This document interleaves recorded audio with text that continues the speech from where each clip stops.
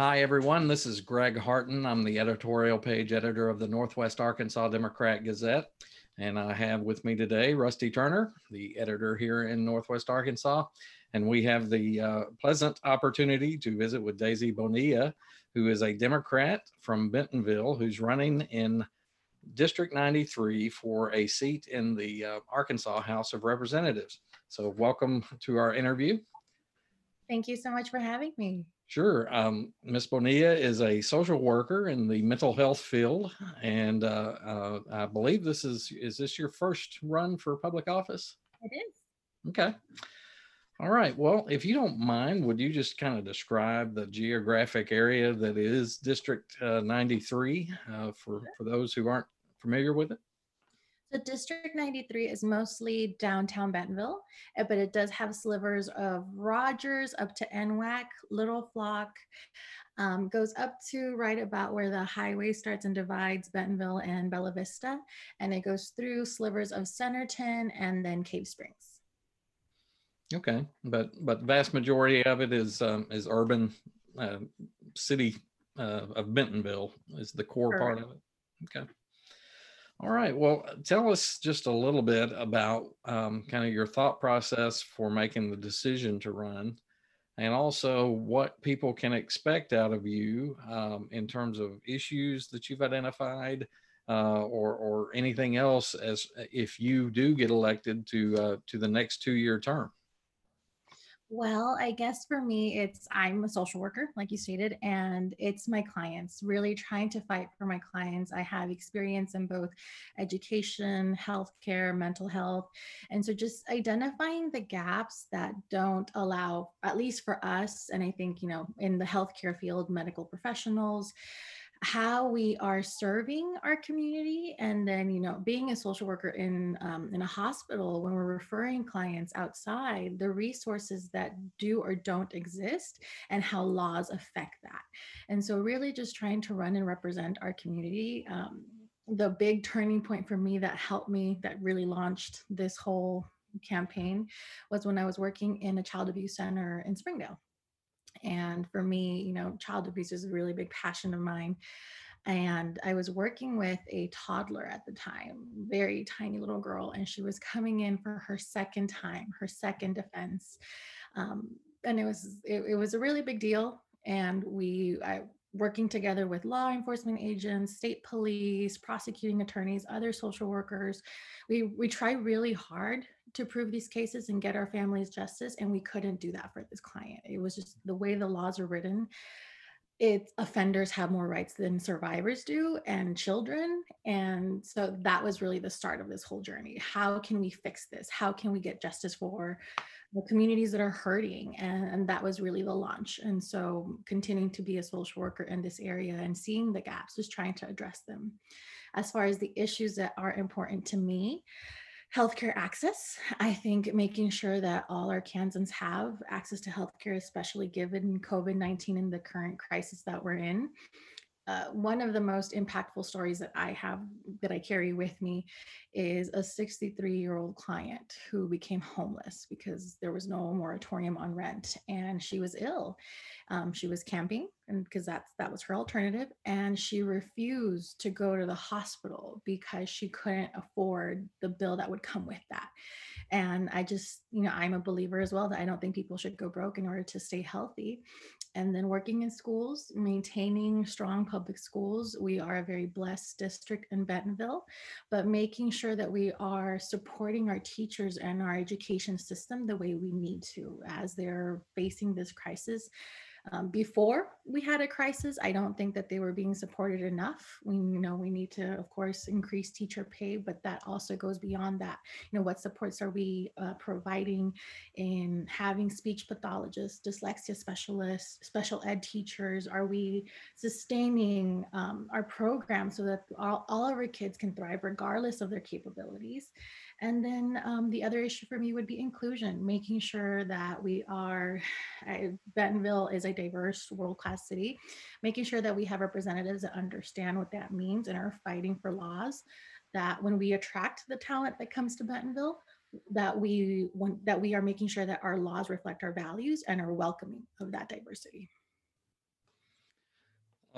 I'll get the politics out of the way right off the bat here. Obviously, you face a Republican in the November 3rd election, an incumbent who has been there for a while. What is it that makes you feel like that things have perhaps shifted or changed, that District 93 would elect a Democrat when they've been electing a Republican for a while now? I think we've seen that, the last candidate that ran got close. She got really close. And we are, as Bentonville continues to grow and boom and diversify, I think we are hungry for change. I have the opportunity to be a part of the Bentonville Diversity, Equity, and Inclusion Task Force. And it's beautiful to see the diversity that we have in these spaces. And I think if our representative meets our community where they are, as a social worker, that's our creed, meeting people where they are so we can find out what the issues are, what is important to our community. I think I hear from our community that we want diversity and we want to make sure that we are welcoming of it, that we are making sure that our city, our district, our state is embracing the change that we're seeing here in Arkansas. And so I think there is a real chance for more progressive movement here. Okay. So you mentioned healthcare, COVID, and we're in the midst of this pandemic. So tell us a little bit about how you think the state's responded to the COVID-19 pandemic, and what, if anything, you would have liked to have seen done differently in the state's response. I appreciate that our governor issued a statewide mask mandate. However, I do think one of the things that I would have changed is making sure that we enacted that sooner. Once we saw how critical this virus was to our state, to our nation, I think we should have tried to flatten the curve a lot earlier.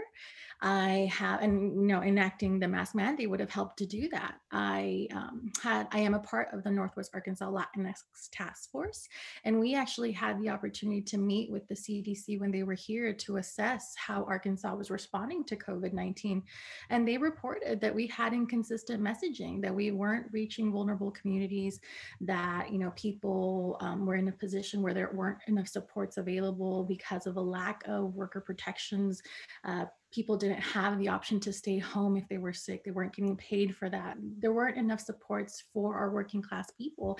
And when we saw that, the Latinx and Marshallese communities were disproportionately affected, the CDC also agreed it's because there's a lack of education, there's a lack of outreach, which is why I was really perplexed, and why my opponent, or our current rep, he proposed that we cut the additional funding that was provided by the Northwest Arkansas Council in half. The Northwest Arkansas Council knew these communities need this funding, and our representative tried to slash that. And I think we need a representative who understands that when we take care of our neighbors' health, our vulnerable communities' health, we all benefit as a community and as a state. I think another thing I would have changed is the executive order that protected corporations during this whole crisis and pandemic. I think we need to make sure that we're protecting everyday Arkansans and workers. Okay. So since the CDC came to town and made their report, have you seen a change? Have you seen an improvement in the government, essentially its efforts in spreading the word and getting a consistent message into those minority communities? I think they're trying. I think with the additional aid, they have more translators, they have more reps that are bilingual, that speak these languages. I think they're trying. I think it's hard. I don't want to criticize something that we've never gone through before, that we're trying to really hard to combat together. I have noticed that there seems to be a push and pull between the House or in the Senate and our governor. And so I think I'm concerned about that, because I think if we are meeting our constituents where they are and finding out what it is that their concerns are, we'd better address it. But I don't know, I think we're involving too many politics in people's lives and how we address this crisis. And speaking of politics, a number of lawmakers who object to the multiple extensions of the emergency declaration by the governor went so far as to file a lawsuit against the state health department about some of the ongoing regulations and the fact that the emergency declaration keeps getting extended. What's your take on that? I don't agree with the lawsuit. I think that contributes to the inconsistent messaging. I think right now we need to collaborate across, political lines and put our state first, our communities first. And I know, again, as a social worker, I've heard some horror stories about our Department of Health and how they're handling this.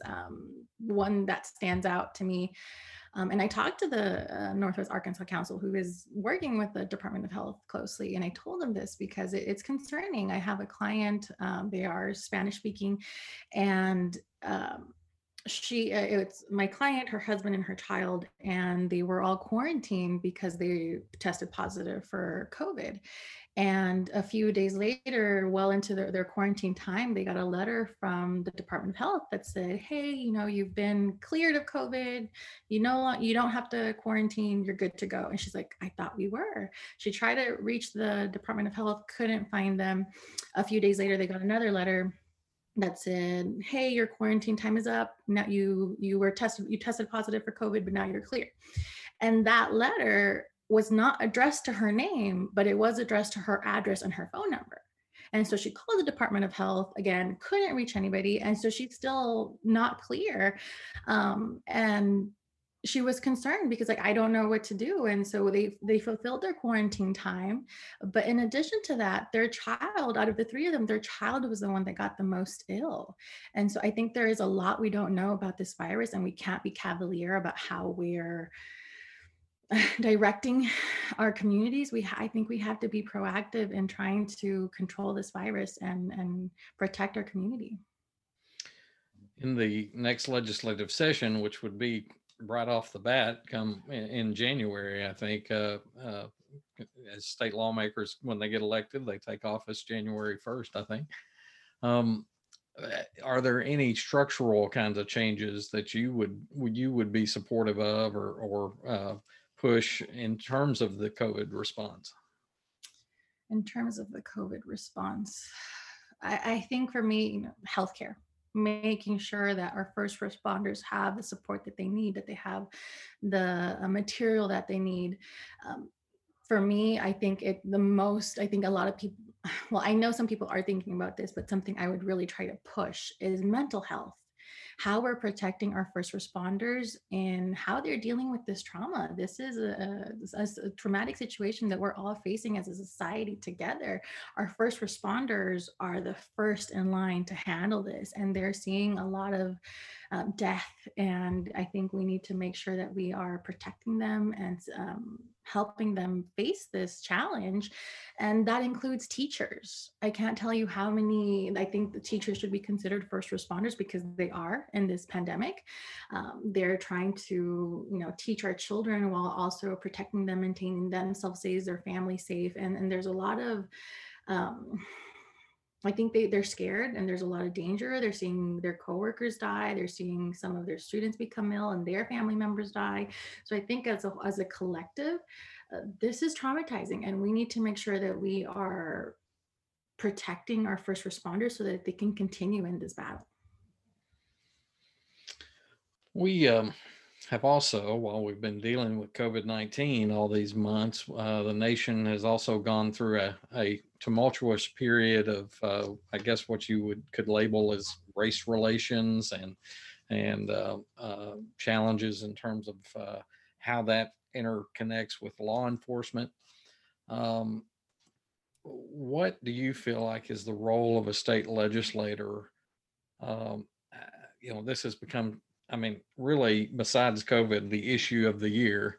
And, but we don't always see this issue in the past as any issue down at the legislature. What's the role of the legislature in dealing with some of the concerns that have been expressed over the last several months in those protests? I think it's to listen and to create solutions. I think that the state legislature does have a place in criminal justice reform, which is what these protests, this social unrest is calling for. Um, I've had the privilege as a social worker working in child welfare to work with law enforcement agents, and I know that most of these individuals are truly trying to protect and serve our community. So I am behind them, but we also have to be realistic and notice, we learn, we grow, we adapt. And so the way that our current justice system is serving our population, it's harming Black lives and people of color. And we need to look at how we reform that. And I think as a legislature, uh, we need to look at where we are investing our funds. And so currently we had a bill that was supported by my opponent, where it gave $163 million to a private corporate system, a prison that we know has a history of increased reoffenders. And so, are we really looking for solutions, or are we just doing what we've always done because that's how it's always been done? I think we need to listen to our community, and when they're talking about Black Lives Matter and criminal justice reform, we need to look at what the solutions are. And so I'm a believer that we need to invest in our neighbors and in our community and not in cages. Let's find solutions to get people out of the situations that they find themselves in. Let's empower them. Let's help them. Let's not just lock them up and throw away the key.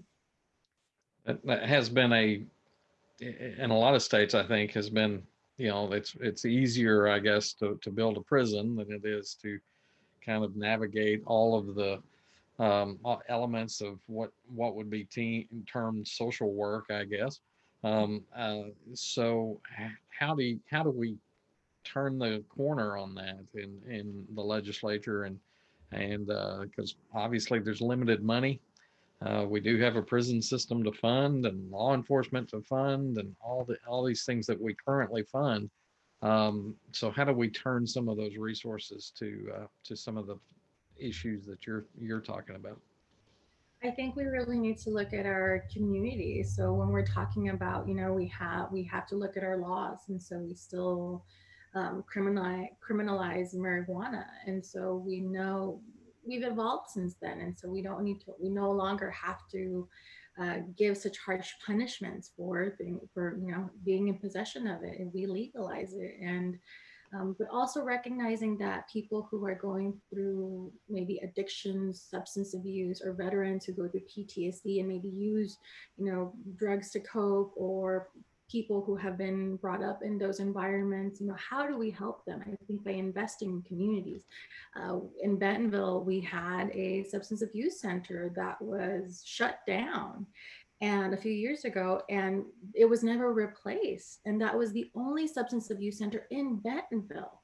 And now people have to go, I think at the nearest one, I literally, when I have been told, when I'm looking for these resources, we send people out of state or hours away from here. There's an opiate crisis here in Northwest Arkansas. We need to address it and not criminalize people for their disease. We need to recognize that they need help, and how do we do that? And I think as an entity, the legislature has a responsibility to look and see where we are making budget cuts and where we should do them instead. And so I also think that we need to invest more in schools, and again, not in prison systems. Do you have you formed an opinion on the hate crimes bill that Senator Hendren and Representative Flowers have been working on? Have you seen it? Have you formed an opinion about it? What's your take on that? I have formed an opinion. I am for it. I think it's high time that Arkansas has one, being one of the last 4 states not to. I don't think that's reflective of where we are as a community and as a state. As a social worker, as a woman of color, I've seen how discrimination affects people in this area. And I think we need to hold people accountable and have the law hold people to the highest extent of the law, so that people know we're going to take this seriously and we're not going to allow it, and we support diversity and we want it here. Okay. You mentioned inclusion in your initial statement, I think, and so we see some of that at the local level, how do you think that plays out at the state level in the legislature, as far as any kind of mechanisms that you would want to pursue to promote that? I think the Religious Freedom Act comes to mind, making sure that people of all backgrounds are protected. We still have laws that permit people to be discriminated against based on their sexual orientation, whether it's in the home that they're able to rent out or have, or the service that they're able to receive. I think we need to make sure that we are protecting through our laws every single member of our community. Okay. One of the issues over the last several years has been protecting the Buffalo National River, and a lot of folks in Northwest Arkansas have a strong connection to that river. Um, the that kind of took form in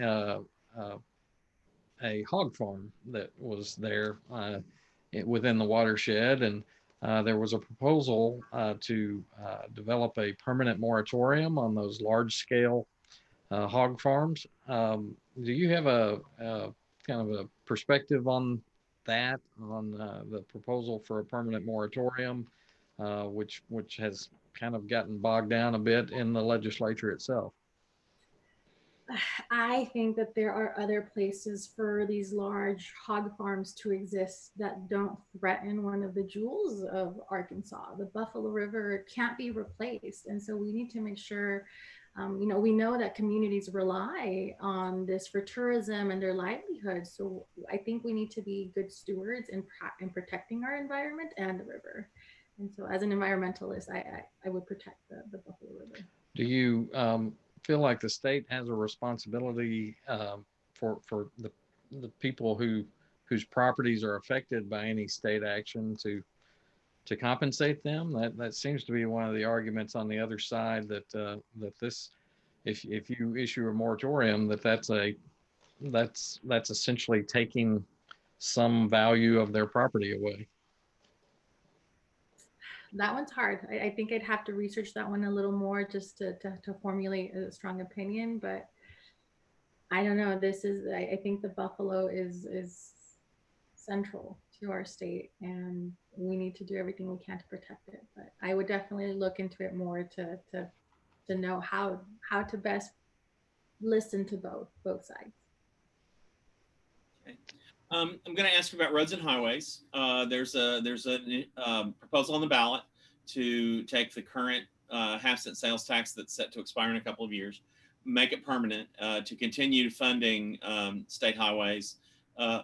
And also there's a component that provides funding as well for counties and cities. So I'm interested to know what your opinion is of that plan and how you'll vote on that come November 3rd.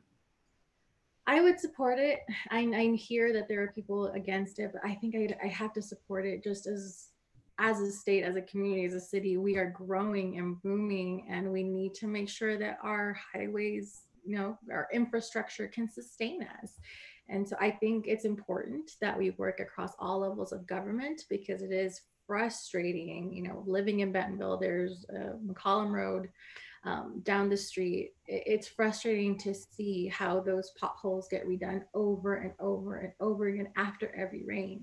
Why can't we get it right? We have the first time, and we have a roundabout that goes up towards Bella Vista. We spent millions on that project, and it is being torn down to be redone again.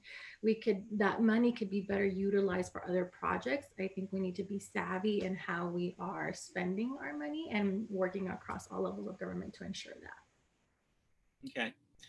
Issue 2 on the ballot has to do with term limits. Currently, citizens are limited to serving 16 years in either house of the state legislature. The new proposal would allow someone who, after 12 years of service, to take 4 years off and then come back and serve another 12 years. So have you decided how you feel about issue 2? How I decide about issue 2, I think, we do need, I don't know, I think the wording on it is odd.